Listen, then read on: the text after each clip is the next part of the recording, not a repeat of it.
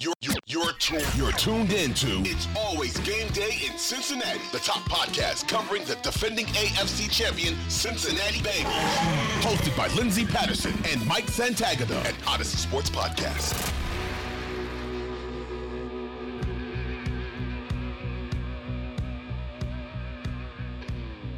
We are back on It's Always Game Day in Cincinnati. Lindsey Patterson, Mike Santagata. Mike, how you doing?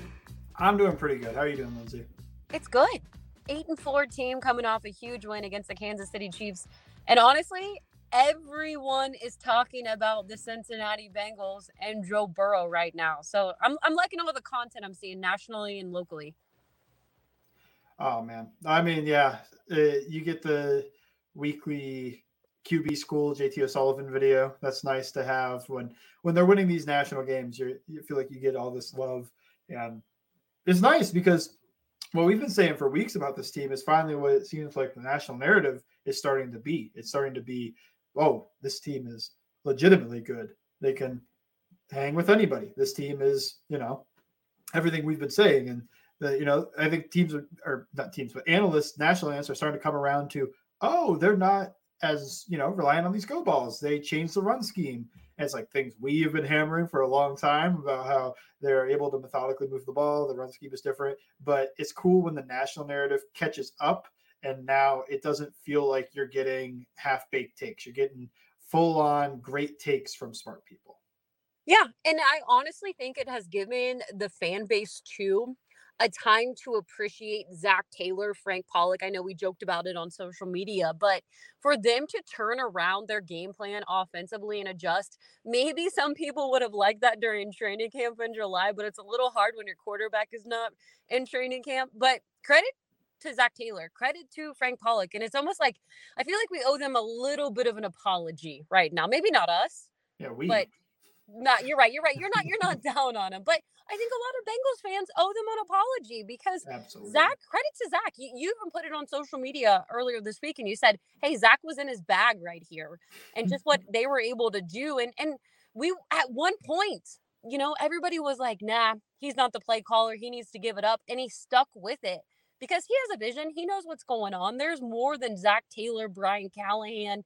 You get the quarterback coach and Joe Burrow working to call the best play, and just his adjustments. I think we should appreciate that because it's going really well right now offensively. Doing a fantastic job of putting the offense in a position to succeed at all times. And they're also doing a fantastic job of getting stuff against these coverages that I think this was the issue. It was, what's their answer to this? They have one or two good answers. And then when they cheat those, what do you have? Well, now they got so many and they're getting to stuff they don't normally run. But then when they play they play the stuff that has been awesome for them when, they put on the show. What I think of is the pick wheel Raven concept that's been in their playbook since Zach Taylor got here. And it should have been a touchdown. That's the one Boyd dropped. But yeah, you get a guy that open into the end zone and it's a play you normally run, but now you don't rely on it at all. So it's just kind of a tool in your tool belt rather than something that you really need. We are facing this specific look, man, and the guys are on the same level and pretty close together. So we're going to run this play because we know it'll work. And they don't run it enough that teams are going to cheat it. I think that's just one example, but that's one of many examples that you could get to. They ran drive sail, which is a drive concept that goes into a sail concept. It's a really cool play. That's what Jamar scored that giant touchdown on last season against the Chiefs. This time they threw it to Boyd and it was wide open. And they didn't rely on it. They didn't run it more than like once, maybe twice, but it's just something they can get to. And I think these are cool. These are cool things. It's just, they have so many answers now that it's hard to talk about the Bengals and talk about them as if they're not one of the 2, 3, I guess, top 5 conservatively offenses in the league, especially when you consider the personnel with Burrow and all these guys. He's not, Mike McDaniels and getting the 15 yards of separation in the middle of the field, because that's not how this team should win. They should win by Jamar Chase and T. Higgins being dudes on the outside, and then you work the scheme stuff for all the interior guys, and that's what they're able to do, especially with this run game cooking like it is. Yeah, I think honestly, you can go back to Joe Burrow's rookie year and even his first full season in the NFL. After his rookie year, I think in January, he had tweeted something in 2021, early January, that was just in support of Zach Taylor and believing in him. And everybody knows Joe Burrow when it comes to Twitter and social media. He doesn't post a lot when it comes to Twitter. And it was just a pretty much appreciation for Zach Taylor and believing in him. He knew when people were down on Zach Taylor early in 2021, or not even 2021, late in 2020 when Joe got injured. He believed in the vision that Zach Taylor had, and nobody would know Zach Taylor better than Joe Burrow. And I feel like that stuff is, you see it now in 2022 that Joe knew something. Joe works with him. Joe believed in what Zach Taylor was putting out there in the meetings that they had, and what we're seeing. And that vision has really come to life. And I don't think Joe would have ever said any of that or supported the head coach as much as he did if he didn't see it or have that relationship that he has with his head coach.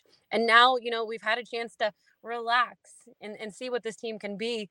And we're seeing it out there on the field. You mentioned that Tyler Boyd touchdown, and Tyler talked about it after the game, and he said it hit his helmet, or he would have had it. And honestly, it's directly in the light. So they won. Nothing about that touchdown mattered at the end of the game or anything like that. It didn't factor in. If they would have lost, I'm sure we would have, break that down a little more. But overall, you have that relationship with your head coach and your franchise quarterback, and you can look around the league, and there are some people who are in Joe Burrow's 2021 or 2020 class that aren't in that same situation that he is with his head coach. And I think we can all appreciate that right now and just kind of take a deep breath and realize that this offense is pretty special. Yeah, I think this is you talk about Joe Burrow talking positively about Zach Taylor. And to me, early on, that was probably more of a culture thing. Like, I love this guy. I'd fight for this guy. And now when he adds on and this whole offense adds on, let's not take away credit from pitcher Pollock and Callahan, and the whole offensive staff adds on all this scheme stuff, all these answers that way.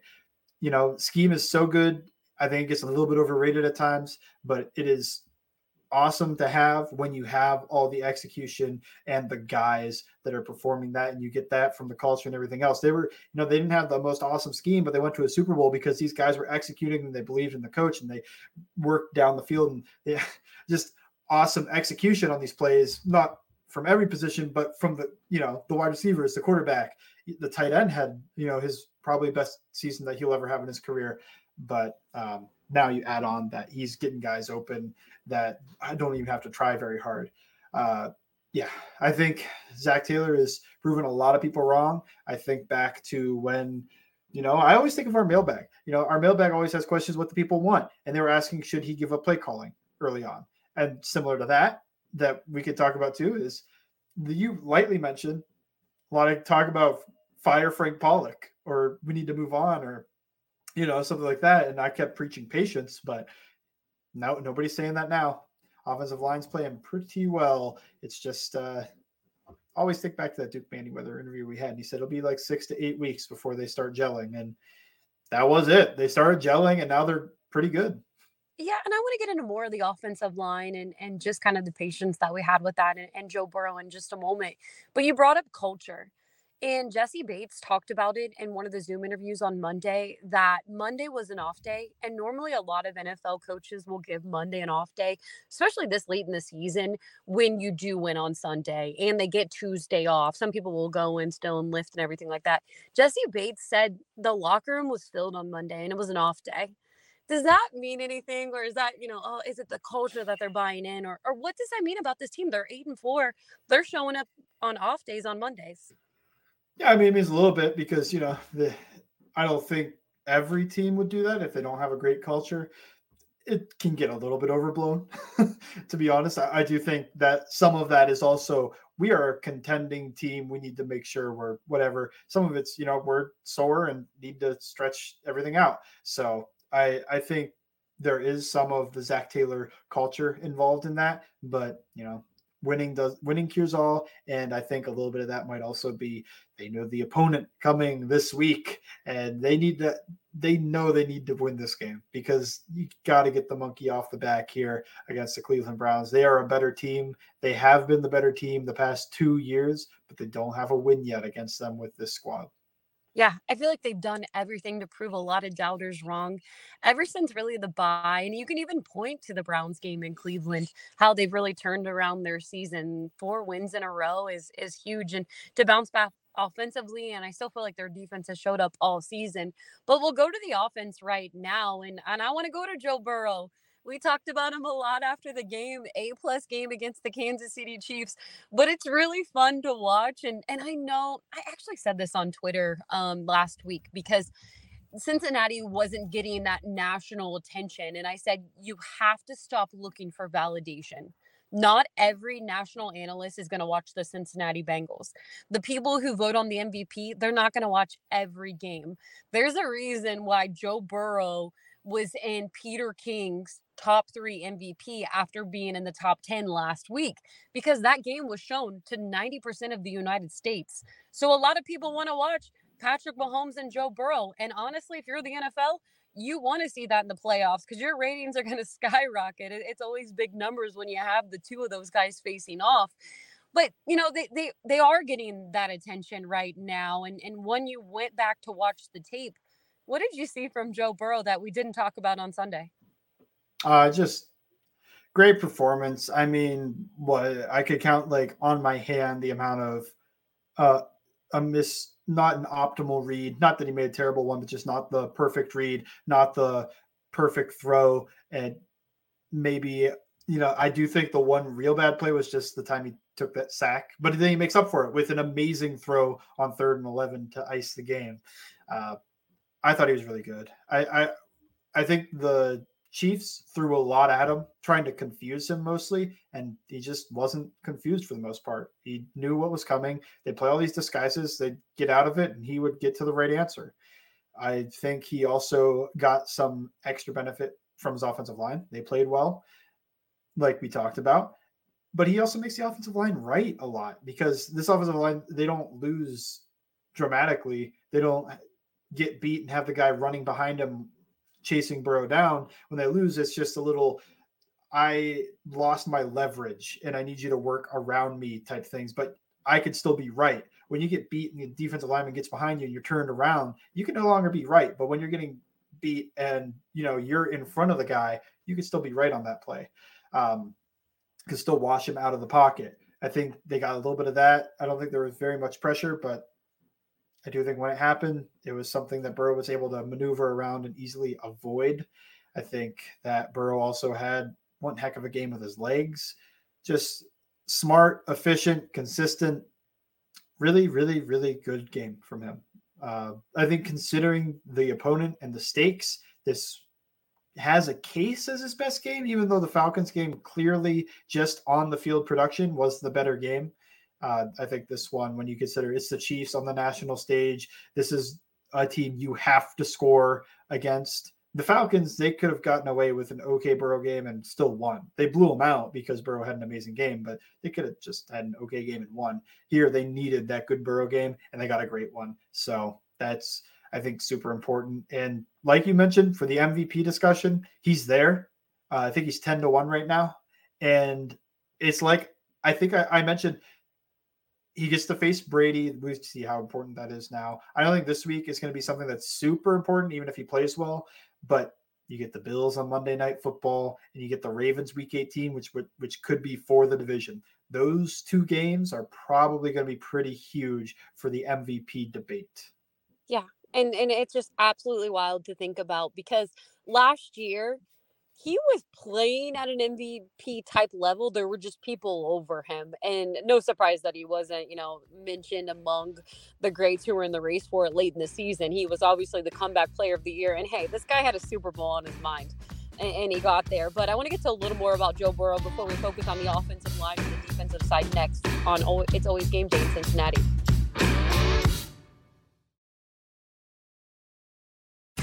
This is It's Always Game Day in Cincinnati with Lindsey Patterson and Mike Santagata.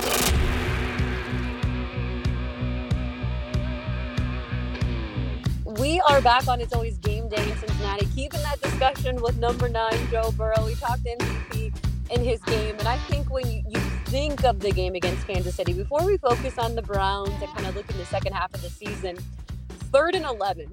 The locker room, what I love about the locker room interviews, you get to hear from the players after the game. Everybody's hyped. Tyler Boyd's hyping up T. Higgins. They win in the huddle. It's 3rd and 11. And if someone would have told me from home they were going to throw it, I don't know if I would have believed you, because I thought they were going to run it to run more time off the clock and just set up the field goal. But they knew it was a similar situation to being in Cincinnati last year, January 2nd, 6 minutes and 20 seconds on the clock. And they knew they had to score a touchdown there, even though they kicked the game-winning field goal. They had to do that because they didn't want Patrick Mahomes on the field again. Kansas City was out of timeouts. They were going to have about 50 seconds, but honestly, that was going to be enough for Patrick Mahomes to get down the field. They would have only had a 6-point lead if Evan McPherson makes the kick.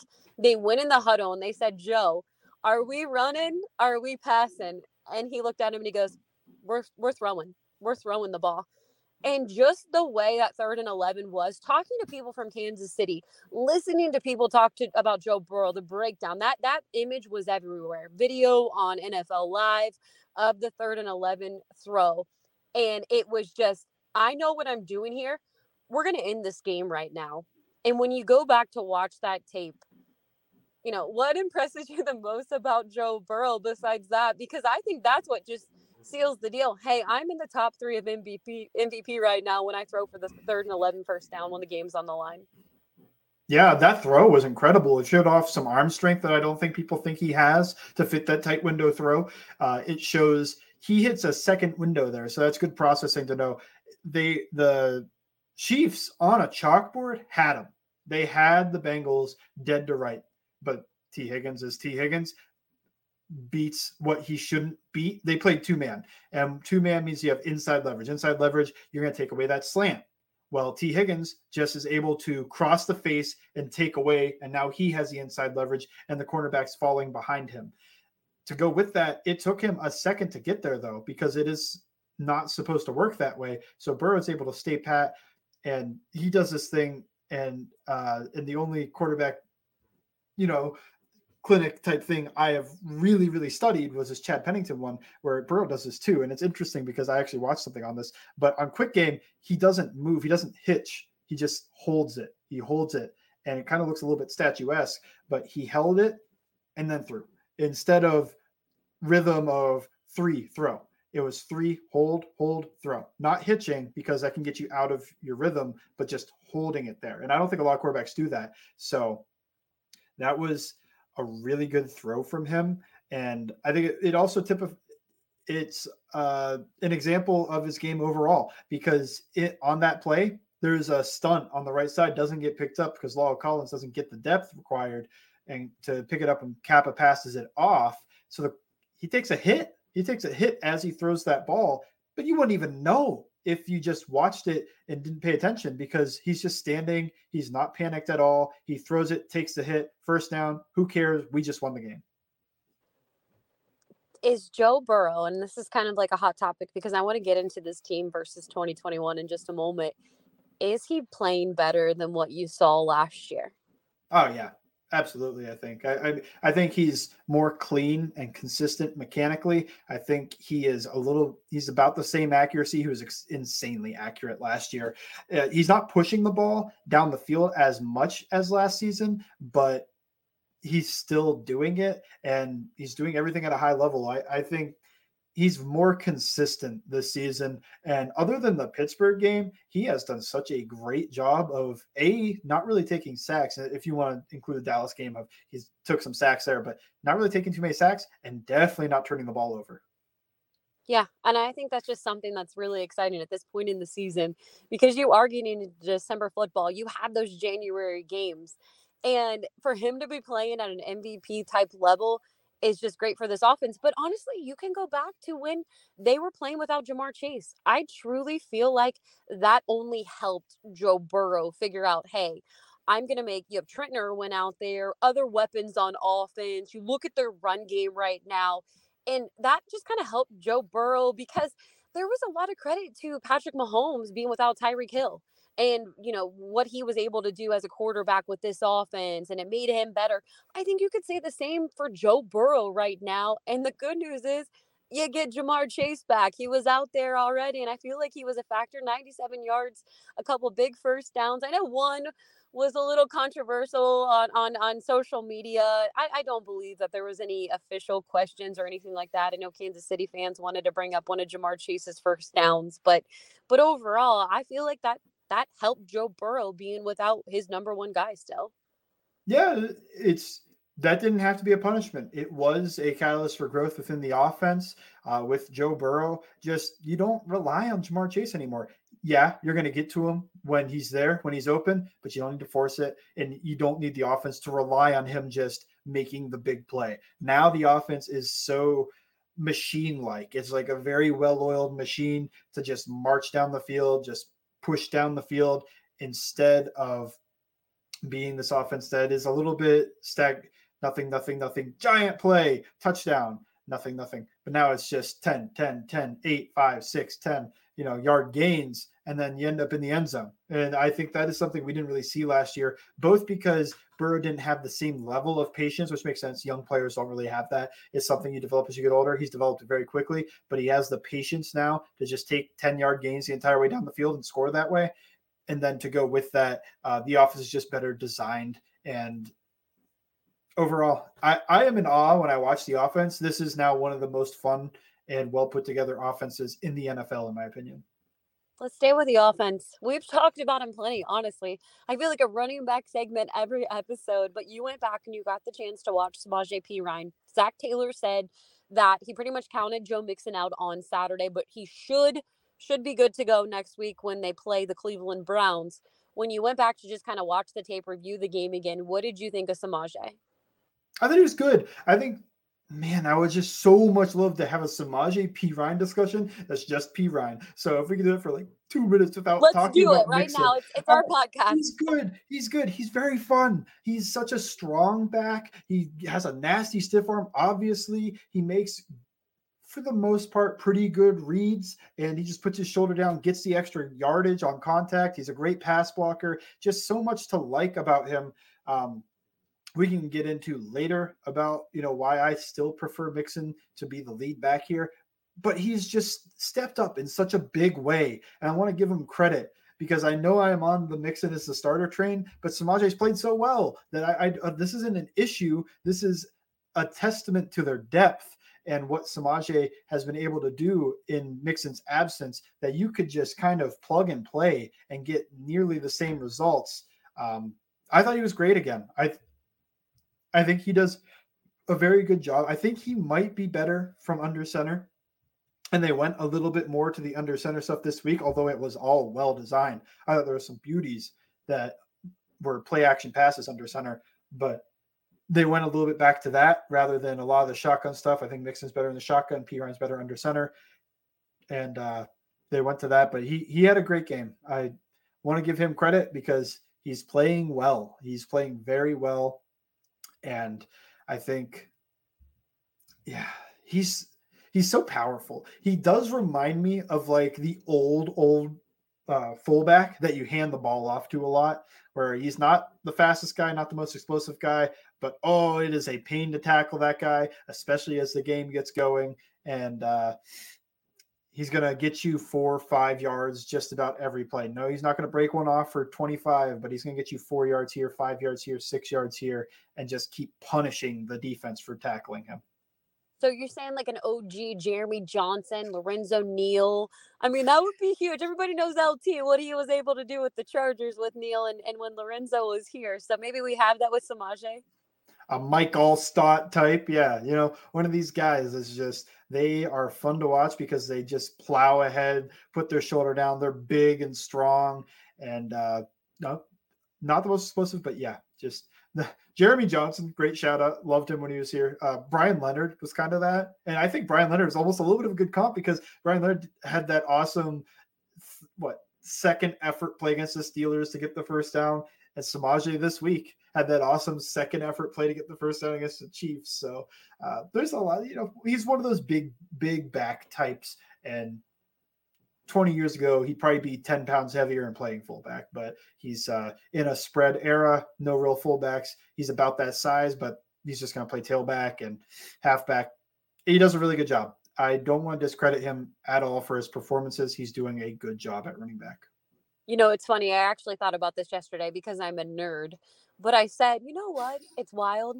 If someone would have told me after the Super Bowl, we would be sitting here in early December talking about Samaje Perine being one of the starting running backs and some people wanting Samaje out there over Joe Mixon, I would have said you're crazy.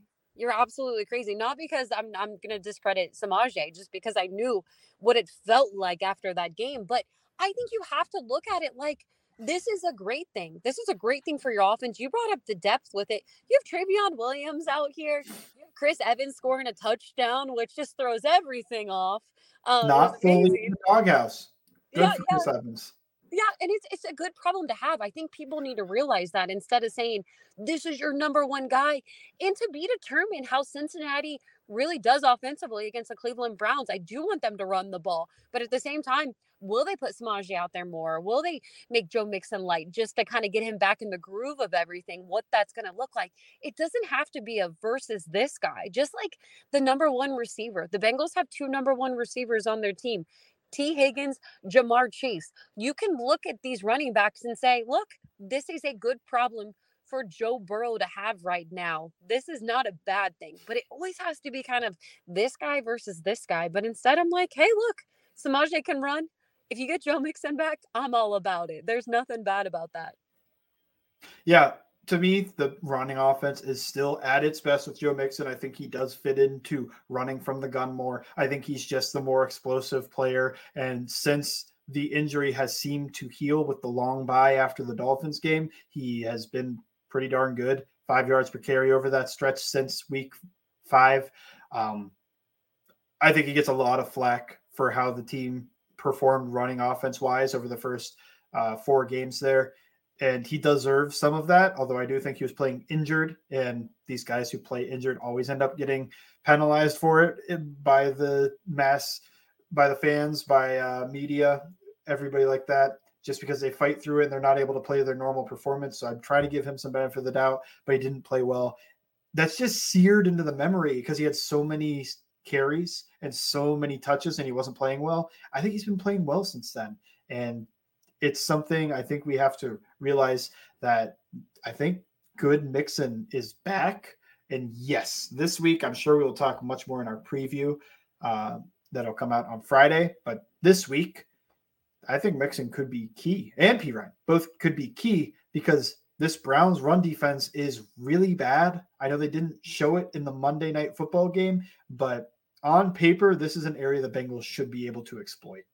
Yeah, I'm actually really looking forward to what it could look like with Samaje and Joe Mixon. And hopefully Joe Mixon is good to go. We will find out more when they get back to practice on Wednesday and Thursday. But it really did sound pretty optimistic from Zach Taylor after his press conference on Monday. But yeah, no, I'm all about it right now. I think you bring up a good point. You're like, let's give Samaje his, but Joe Mixon right now, he's still your number one guy. We are going to get to the preview prediction for that going into Thursday, and it'll be out Friday. But when you think of what the game plan would be or what you would do as a coach, are you rolling still with Samaje to start the game and then just kind of feeling it out with Joe Mixon? Are you easing it in, or what are you doing with the running back situation on Sunday?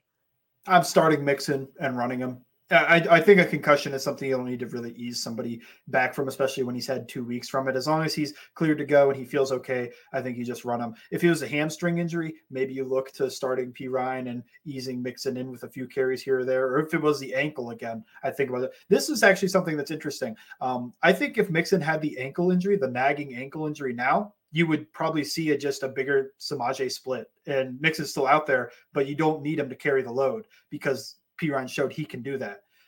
Now with the concussion, I don't think that's something you need to ease him back in from, but I'm not a doctor either. It's just when people come back from concussions, they seem to play full allotment of snaps and seem to do a pretty good job. I think that I would just roll Mixon out there as a starter, but I would spell him more. I would give Perine more run. And my plan probably would be a little bit more running than usual just because of how the Browns play. No, all good points. I'm actually looking forward to the game plan and then obviously getting Joe Mixon back out there offensively. Hopefully they can keep it rolling. Offensive line, the defensive side, playoff P, as Cheeto likes to call him, Jermaine Pratt. I want to give him some more props on this episode next on It's Always Game Day in Cincinnati.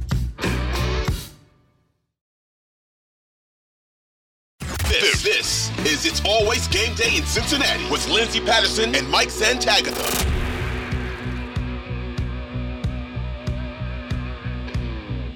We are back. It's always game day in Cincinnati. A lot to talk about with the Kansas City Chiefs. We talked Zach Taylor, Frank Pollock, Joe Burrow, Samaje Perine, Joe Mixon.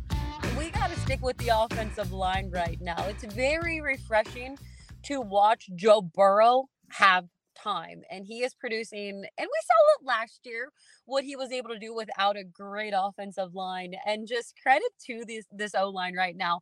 Let's start with Jonah Williams. How did he look out there on Sunday? Good. Again, it's another good game from Jonah Williams. He didn't have the highest quality of competition, but he took advantage of it and didn't allow very much pressure. I think PFF shot him with no pressures. I think there was one play where Chris Jones lined up over him, and he got a little bit of help. He got beat but had help. Overall, though, really good performance. One play out of, 31 pass attempts. He had the holding call, and he did hold on that, so I guess you could take that away from him as well. The getting downfield too quick, sure.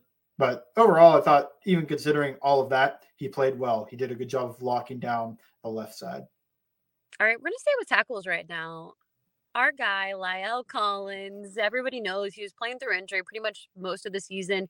He has a light practice workload through most of the week. Gets that day off on Wednesday. How's he starting to look out there? Yeah, I still think he looks like a starting quality right tackle, but I don't think he looks like the guy from Dallas, and I just don't know if we'll ever get that, and that's okay because they are getting solid performances across the board, so he's allowed to not play as well as we thought he might have been able to. It's kind of disappointing because I really wanted to see that La'el Collins, but it is what it is, and he's not playing at a terrible level right now. I think he's playing okay. Cordell Volson. Get some rookie love out there. This guard, he has definitely had to go up against some of the best in the NFL over the last few weeks. How's he looking so far? He played well on Sunday. Not perfect, not fantastic, but he played well against a tough opponent. He would hold his own when asked to man up pretty much everybody that wasn't Chris Jones. When he was against Chris Jones, up and down, he got sunned a little bit, but he also won some of those matchups. And for the most part, the Bengals didn't want Chris Jones to be in very many true one-on-one situations, so he didn't have to do it that often. But against everybody else, he held his own and was a pretty decent run blocker too. There's just little things here and there that need cleaned up, but overall, I like what I have seen out of Cordell Volson, especially lately. It seems like he is improving a lot. I'm not trying to combine the two together, but since they were free agents that came into Cincinnati, Ted Karras, a big fan favorite. It's funny because I said it on the podcast on Sunday.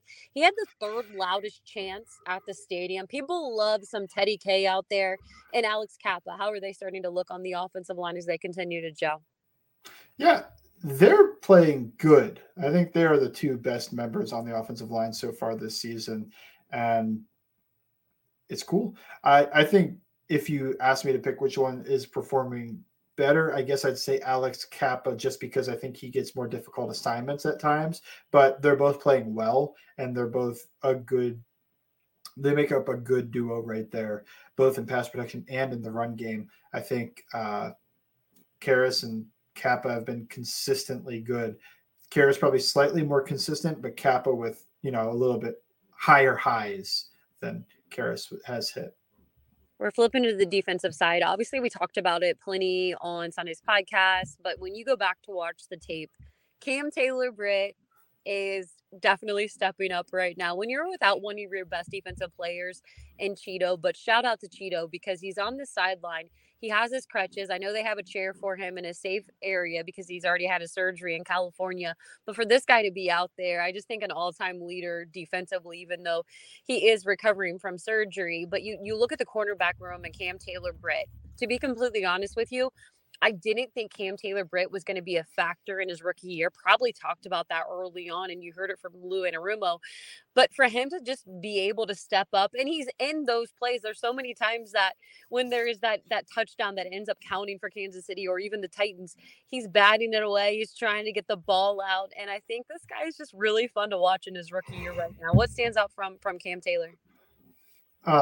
What stands out is his willingness to attack, his willingness to tackle. It sucks he didn't bring down Juju Smith-Schuster, but that's been an area that he's been good at. I just think the offense gets paid too. Juju got paid because he's strong and can pick up that extra yard or two. It's going to happen. But his willingness, his tenacity, his physical play, that all stands out for me with Cam Taylor-Britt. And I think, it's such a good rep. He almost came with that interception, but Jesse Bates hits him at the same time going for the interception. That was a really good play from him.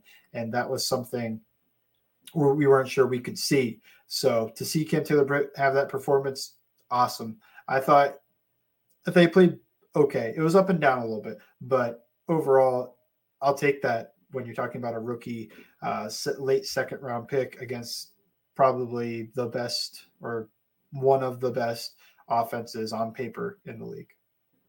I think a lot of us felt after the Cleveland Browns game that it felt like not only a loss, it almost felt like two losses when you lose Cheeto, as I mentioned before, still a leader in the meetings room. And I think that's really telling defensively.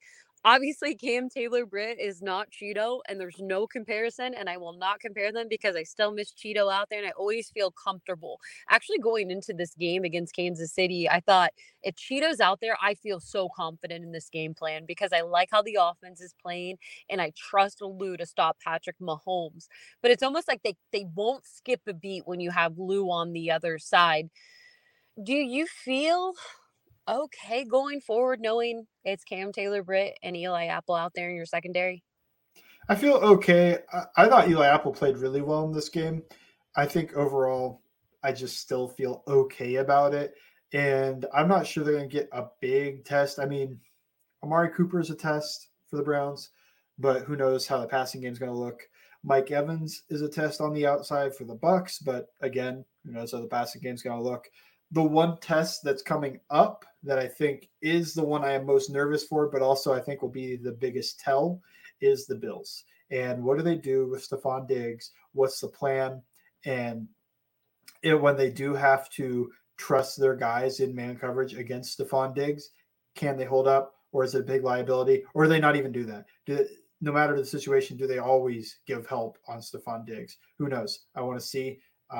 That is the one I'm most interested in is the Bills with Stephon Diggs and how these guys are going to hold up against him. Last week I asked you, who would you rather get the win over, Kansas City or the Buffalo Bills? And one of the topic of conversation is the playoffs right now. I think a lot of Kansas City Chiefs fans, and look, the Bengals aren't in the playoffs yet. There's still a lot of games to be played, so to be determined. I think their chances are in the 90%. They are the 5th seed right now, and they're still up for winning the division and even in the race to get the number 1 seed. But if you were to look in the future and you're the Cincinnati Bengals, who would you rather play, the Buffalo Bills or the Kansas City Chiefs? And it's going to be hard no matter what, but if you had to choose. The Chiefs, they have the history with them at this point, 3 in a row. And then B, I think they match up better because you don't need with Awuzie's injury because you need a guy that might be able to handle Stephon Diggs, or at least that's a matchup they can exploit when it does happen. With the Chiefs, you don't really have that as much. You're not getting that exploited matchup with Marquez Valdez-Scantling, even if he had an okay game. You're not getting it with Juju Smith-Schuster, even though he had an okay game. And you're not getting it with Sky Moore, whoever. It doesn't matter who they are. I think this team matches up better with a great tight end like Travis Kelce than they might with a great wide receiver like Stephon Diggs. So that's the one thing that drives me towards the Kansas City matchup. Also, I would prefer to play in Kansas City versus in Buffalo because there could be like 2 feet of snow. Oh, no. Snow football would be the best, but I agree with you. Yeah, but for a playoff game, I mean, to have everything that could come down to like a slip or an oddity is something that I don't want to see from like the AFC Championship. No, I agree with you. I think it's definitely Kansas City. The only thing I'm a little concerned about, it's probably really difficult to beat a team 4 times in a I row. said that about 3. I don't know. I Maybe at this know. point, this is just it. And the thing is, it's funny because I was reading some of the national narratives or the recaps during the game after the game was over, and a lot of people said, "Oh, this game feels flipped. It feels like Cincinnati's Kansas City from last year, and Kansas City is Cincinnati from last year." But obviously the outcome was still the same. You know what you have, and when you have Lou on the other side, I mean, yeah, it's wild to think we are here in 2022 to say, yeah, I'd rather play an Arrowhead. I'd rather play an Arrowhead in the playoffs, but that's to the point of the season that we're currently at right now. Yeah, this is where we are. Where you guess you'd rather play Kansas City than Buffalo, and I do think the one thing I'm not really talking much about, there's two, is I know Lou has had his number, but Patrick Mahomes is the better, probably still for my money. Sorry, uh, Burrow top 3. I think Mahomes is still the best quarterback, and Andy Reid is still my choice for best coach. So eventually that might have to give, but the Bengals just match up and they do a great job of exploiting their matchups and winning these games. It's hard to say you wouldn't rather play against the Chiefs. I want to see them beat Buffalo too and just, defeat all of their main competition in the AFC, Buffalo, Kansas City, Tennessee, and Miami. But I don't know. I do think that this team just matches up better with Kansas City. And it's interesting because I think if you would ask that question without any knowledge of the history of these teams, you would probably go with Buffalo, but I don't think I would. You know what? At the same time, it's fun to always talk about that stuff when you think of the playoffs in January, what that's going to look like. The playoffs are hard. So you're going to have to play a hard opponent no matter what. If it's at home or it's on the road, more than likely it's going to be on the road. But hey, there's a lot of football left to play, and Cincinnati's playing like one of the best teams in the NFL. I know we've talked about him plenty of times before, and I think Cincinnati has a decision to make this offseason when it comes to Jermaine Pratt. But if you go back to that highlight, and just the funny part is the mic'd up of him saying, talking on the sideline with Logan Wilson. And it was like, oh, we need a turnover right now. And for him to go back out there and just steal the ball from Travis Kelce, when you went back to watch the tape, just what impresses you the most about Jermaine Pratt this season? I think I think there were a ton of flashes and even to some degree consistency last year, but he has leveled up the areas that I thought were slight weaknesses, and now he doesn't really have any weaknesses to my eye as a linebacker, at least nothing glaring. And to go with that, he still is a strength in a few areas, tackling, forcing turnovers like he did against Travis Kelce, ripping that ball out. He did that against Dalvin Cook. Let's not forget that one too in week 1 of last season. And does a good job matching and playing man coverage. And now he's doing a pretty good job with his zones, his eyes on zones and true spot drop, feel them out zones rather than just matching and running with guys. So he's developed into smart, uh, effective linebacker. Does a great job fitting the run. I think a better job this year than he did last year. He's a good blitzer, can play on the edge. He's versatile. Just overall, he's a really strong piece of this team. I think he's one of the more underrated players in the league. And it'll be interesting coming contract time. Do they get him under a deal? What's the deal like? In my mind, it's not going to be something that breaks the bank, but it's also, it's starting level linebacker money. And I think he plays higher than just a starting level. I think he's good above average, if not better than that, starting linebacker in this league. No, I agree with you. And I think one of the things we always talk about big money contracts because it is the T. Higgins conversation. It's the Jamar Chase conversation. It's the future of Joe Burrow. Can they pay these guys? Yes, I truly believe they're going to pay their quarterback. And maybe it's 2 receivers, maybe it's 1. But at the moment, again, this team has a really great problem because their drafts are going well and in free agency. But right now, it's winning football. They're 8-4. Big AFC North game coming up on Sunday and would be another huge win for this team because you look around the AFC North and the Steelers Ravens game. I wouldn't say that's a for sure W for the Baltimore Ravens right now. And this would be huge for Cincinnati to get one game up on the Baltimore Ravens if they were to beat the Browns on Sunday. But I know you're busy. You got plenty of work on all Bengals right now, and everybody should follow you on Twitter, Bengals_Sans. Good breakdowns from every game and just a great commentary. So make sure you're following them. But what's up on all Bengals right now? Going to be writing about the offensive line, going back to the roots. So it'll be an offensive line breakdown by the time you're listening to this. We need to get Duke Manyweather back on the pod. I did message him and say, hey, it's been some time. It was after week 1. We need to talk more offensive line. And I know everybody wants to hear about who's protecting Joe Burrow. How's it going? And the chemistry, we're really starting to see.